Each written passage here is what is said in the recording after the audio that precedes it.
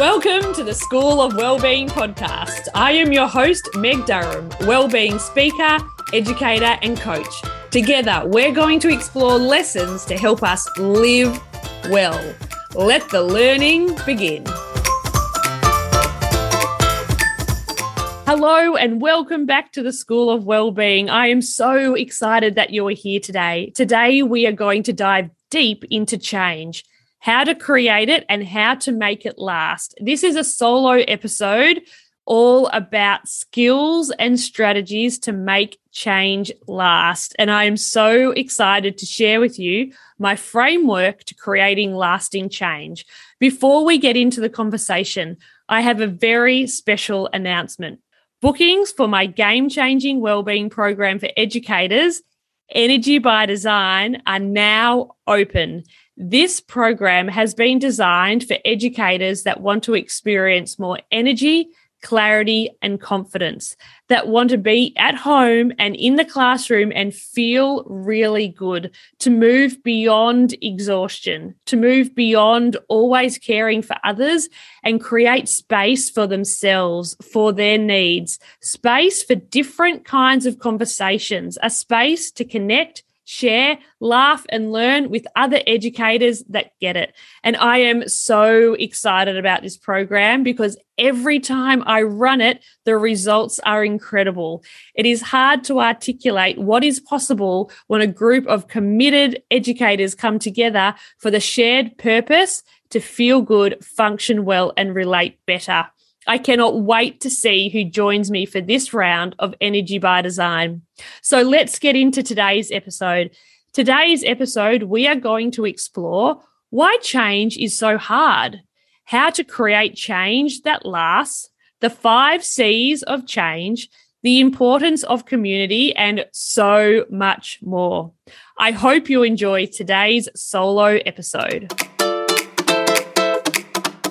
How can we create change that lasts? This is one of my favorite topics because I know from personal and professional experience that as we understand the nature of change, we're more likely to be successful in the change process. Over the years, I have noticed a predictable pattern in those that struggle to make change and those that make change happen. And it led me to create the change framework that I share in all of my programs. It's called the 5 C's of change. Each C is a muscle that can be strengthened over time with repeated effort. And as our change muscles get stronger, we're more likely to be able to turn an idea into a reality. So why is it so hard to change when we desperately want to feel fitter, when we want to sleep better, when we want to engage in more meaningful conversations or have boundaries between work and home? Why is it so hard? Why do we have to work so hard to make change stick? And the reason is, as humans, we're constantly dancing the line between comfort and challenge.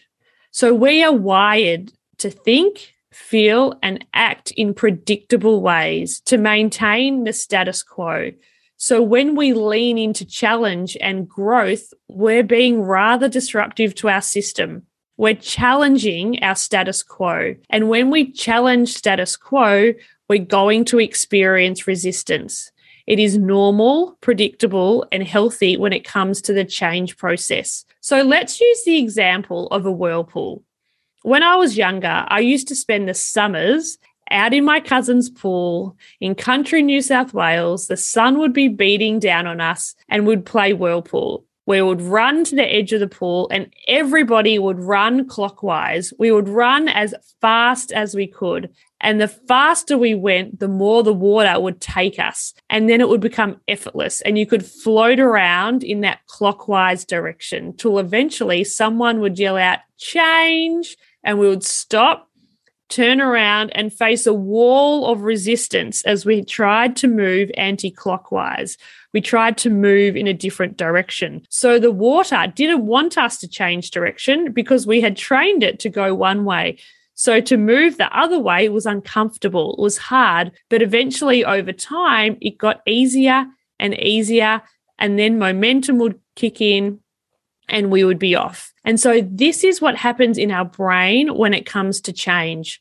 When we want to make changes, we are going to experience resistance. And the resistance can show up in really obvious and subtle ways. So this is where the 5 C's of change can really help us move through this tricky, messy, and exciting process of change. So let's explore the 5 C's of change. The first C of change is commitment, making a commitment to do things differently. At the end of the day, behavior change requires us to change our behavior. So we need to commit to doing things differently. For so many of us, we flirt with change. We think about change. We talk about change. We prepare ourselves for change, and we don't change. We don't take the action required to make things happen. So the first step is to commit to something. It could be committing to the Energy by Design program. It could be committing to a fun run. It could be committing to getting up the same time every day. I remember a time years ago that when I had a newborn and a toddler, I was so exhausted. I was in a vicious cycle of sleep deprivation, reaching for sugar, feeling overwhelmed, couldn't think straight, and I thought something has to change. I have to make a change here. And so I made a commitment to myself to walk every day for 30 minutes, no matter what was happening, to walk every day for 30 minutes. And I wanted to do this walk child-free, so it required me to have a conversation with John, my husband, about a time where I could walk for 30 minutes child-free. And so my commitment ended up being, I am going to walk each day during the week from 6 a.m. till 6:30. So it was a very clear commitment, and I also had the support of someone in my house to make that happen. So commitment is so important. So what stops us from making a commitment? What are the barriers to commitment? These are our common barriers. So start to notice if you have them in yourself. Oh, I'm not very good at commitment, or I'm not very disciplined, or I'm not really ready yet, or I don't have the time, or I don't have the right gear, or I don't have enough money. So think about all of these things as just resistance. That is our brain trying to keep us doing the same thing that we've always done. And so a way to move over these hurdles and towards more commitment is write it down. Don't think about it, write it down. So many of us have all of these big ideas and dreams in our head, and yet they never go from there. We just flirt with them. We need to write it down. And as you write it down, connect with your vision for the future. What would your life be like if you created more space for yourself? If you gave yourself permission to leave work at a certain time, or if you exercised regularly, or if you ate healthy meals 3 times a week? Start to think about what are the benefits to making this change, because that helps us make a commitment if we can attach ourselves to the future version of us. And so when it comes to change, I encourage you to really think about, what are you committing to? It's not about doing everything at once. It is about doing one thing at a time. So thinking about when we play golf, we don't go straight to the 18th hole. We go to the first hole. So what is the first commitment that you can make yourself? So on a scale of 1 to 10, how do you rate your current level of commitment? The second C of change is compassion. One thing I know for sure is that the change process is not straightforward. Every change I have made in my life has not gone to plan. Things do not go smoothly. I have fallen off the wagon and had to jump back on time and time again. And that is the nature of change. It is messy and often very frustrating because we want to do something, and yet our predictable, familiar patterns get in the way. every single time. So that's where the compassion really comes into play. If change was a song, compassion would be the chorus. Compassion is what keeps us moving forward when we fall short. So some of the blocks to compassion is self-criticism and self-doubt. Self-criticism and self-doubt is really healthy and normal and a part of the change process, because that is our brain's way of testing, do you really want to make this change?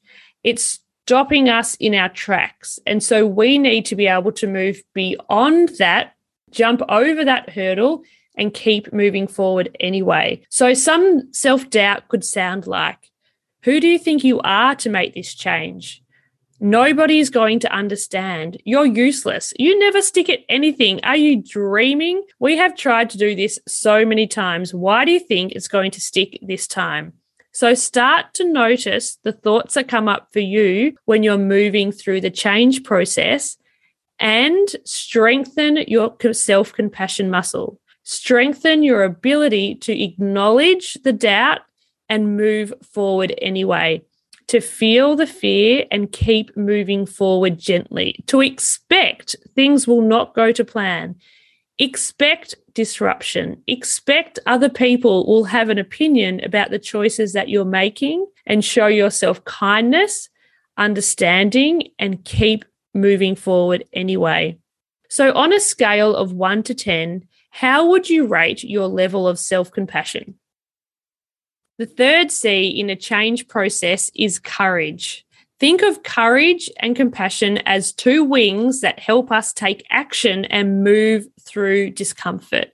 Discomfort is going to happen on your change process. Expect it, embrace it, and move through it. So discomfort can sound something like, it should be easy. Oh, I'm not really motivated. What will other people think? Oh, I don't want to rock the boat. Because when we start to make changes, it's going to have a ripple effect within our systems. So that could be in our homes, in our schools, in the community. So as we start to do things differently, there's going to be an impact. So that requires us to be courageous in the face of discomfort. So let's think of an example. So when I was doing that 30-minute walk a day, there were times where John would say, oh, I've got to go to work earlier today. And so initially I would think, okay, you go to work and I'll miss my walk today and I'll do it another time. And then I had to find some courage and strengthen my courage muscle to think about, no, this 30 minutes is really important to me. Is it possible that you can wait just 30 minutes? And more times than not, John just said, yeah, I'll wait, because we were in a predictable pattern of me always being available and him being able to go off to work. So sometimes it takes courage just to have those simple conversations. Or it could be that in your staff room, everybody goes home late. And so it takes courage to be the first person to leave the office, to go and do something different. Or it could be that it takes courage to go for a walk at lunchtime, or in some workplaces, even have your lunch at lunchtime. It takes courage to do things differently, and particularly when other people are involved, because then when we do something differently, they have to start thinking about the choices that they're making, and that's quite disruptive. So that's why it requires us to strengthen our courage muscle to keep moving forward anyway. So some things that help us to be courageous in these moments is you are never going to feel like it. This idea of I don't feel like it is just a myth. It's resistance. Move through it. Just make it happen. And I feel nervous. I feel uncomfortable. It should be easy. It's not easy. Change is not easy. So if anyone tells you that the change process should be easy and effortless, don't listen. The process is not designed to be easy. It's designed to strengthen your ability to move through discomfort. So think about it. When it comes to courage, on a scale of 1 to 10, how would you rate your current level of courage? The fourth C of change is consistency. Consistency is what makes a difference between people that make change last and people that struggle to make change happen, that get stuck in a cycle of starting and stopping, starting and stopping. Consistency is what takes us to a new way of behaving in the world. It's about consciously showing up day after day and doing things differently, to be deliberate in our actions, to repeat our actions. It's not enough to just do things once or twice. It's about doing it over time. So thinking about fitness, it wouldn't be enough for me to do a long walk on Sunday and that's it. It's about building up my strength and capacity over time. So think about the change that you want in your life. If it's going to work at a certain time or going to bed at a certain time or waking up at a certain time, consistency plays such a significant role because the more often we can do something, the more likely we're going to create that new pathway in our brain and it becomes the new normal. It becomes the new default. So when it comes to consistency, something that gets in the way time and time again is, I'll do it later. Do you ever say that to yourself? Oh, I'll do it later, or I'll do it tonight. They're two things that pop into my head time and time again. And so I have learnt to move beyond that and say, I will do it now. Just do it. When the window of time presents, just get in and make it happen. Because consistency is key on the change process. Nothing great happens without consistency. You cannot shortcut this element. It is so important. And that's why it's so important to work with a coach or to work with other people so you can build in that accountability that helps you to be consistent. So when it comes to consistency, on a scale of 1 to 10, how would you rate your level of consistency? The fifth C of change is community. And community is so important when it comes to making meaningful change. As humans, we're wired for social connection. We love to be in connection with other people. And this is one of the reasons why I think Alcoholics Anonymous has been so helpful for so many people. It's the community element. I'm not sure if it would have the same effect if it was all one-on-one. There is something incredible that happens when we join with a group of like-minded people that are committed to action, that are committed to do things differently. There's accountability, there's support, there's normalizing struggle. When you hear people articulate their struggles, you start to think, oh, it's not just me. Other people feel that too. And it's also celebrating strength, celebrating other people that are taking courageous action, that are moving through the discomfort, who are showing courage and doing things anyway. There is something magic about working in groups, and that's why a lot of my programs include group coaching, because that is where the magic is, to see your struggles in other people and to see your strength in other people. Because the people who are closest to us, they're not always as invested in our change as we hope they would be. And so we need to seek other people out. You know, the barriers when it comes to supportive communities, you can start to think to yourself, no one cares. Why should I bother? No one gets it. No one wants to see me change. And an unfortunate reality is there are some people in our lives that don't want us to change. There are some people that are benefiting from you staying the same. There are some people that are getting something from you being exhausted or depleted or not making change. And so we need to work through that. We need to work through that disruption. And a way that we can work through that is by joining a group. I think about it myself. Some of the groups that I've joined over the years have been so powerful for me. I think about my book club. I love being in book club because I love to have people that I can connect with and talk about books. And it's also the accountability that we have a book to read every month and you make it happen.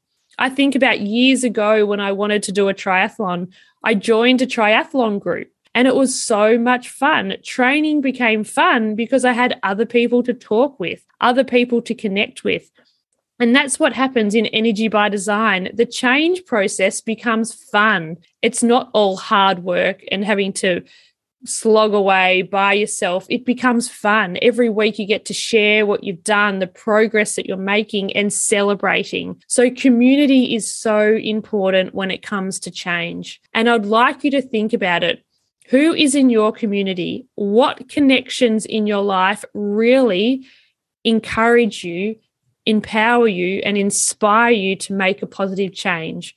So on a scale of 1 to 10, how supported do you feel to make positive changes in your life? So there you have it, the 5 C's of change. Change is possible for you. It is possible for you to create change, whatever you're flirting with. If it's to be healthier, happier, more engaging relationships, to have a romantic relationship, whatever it is you're working towards, try out the 5 C's. Commitment, compassion, courage, consistency, and community. Because at the end of the day, it's up to us to take action. Flirting with ideas is not enough. Good intentions is not enough. It requires us to take courageous action over and over again, and to be supported by a community that wants to see us thrive, that wants to see us shining in the world so we can all create a positive ripple effect.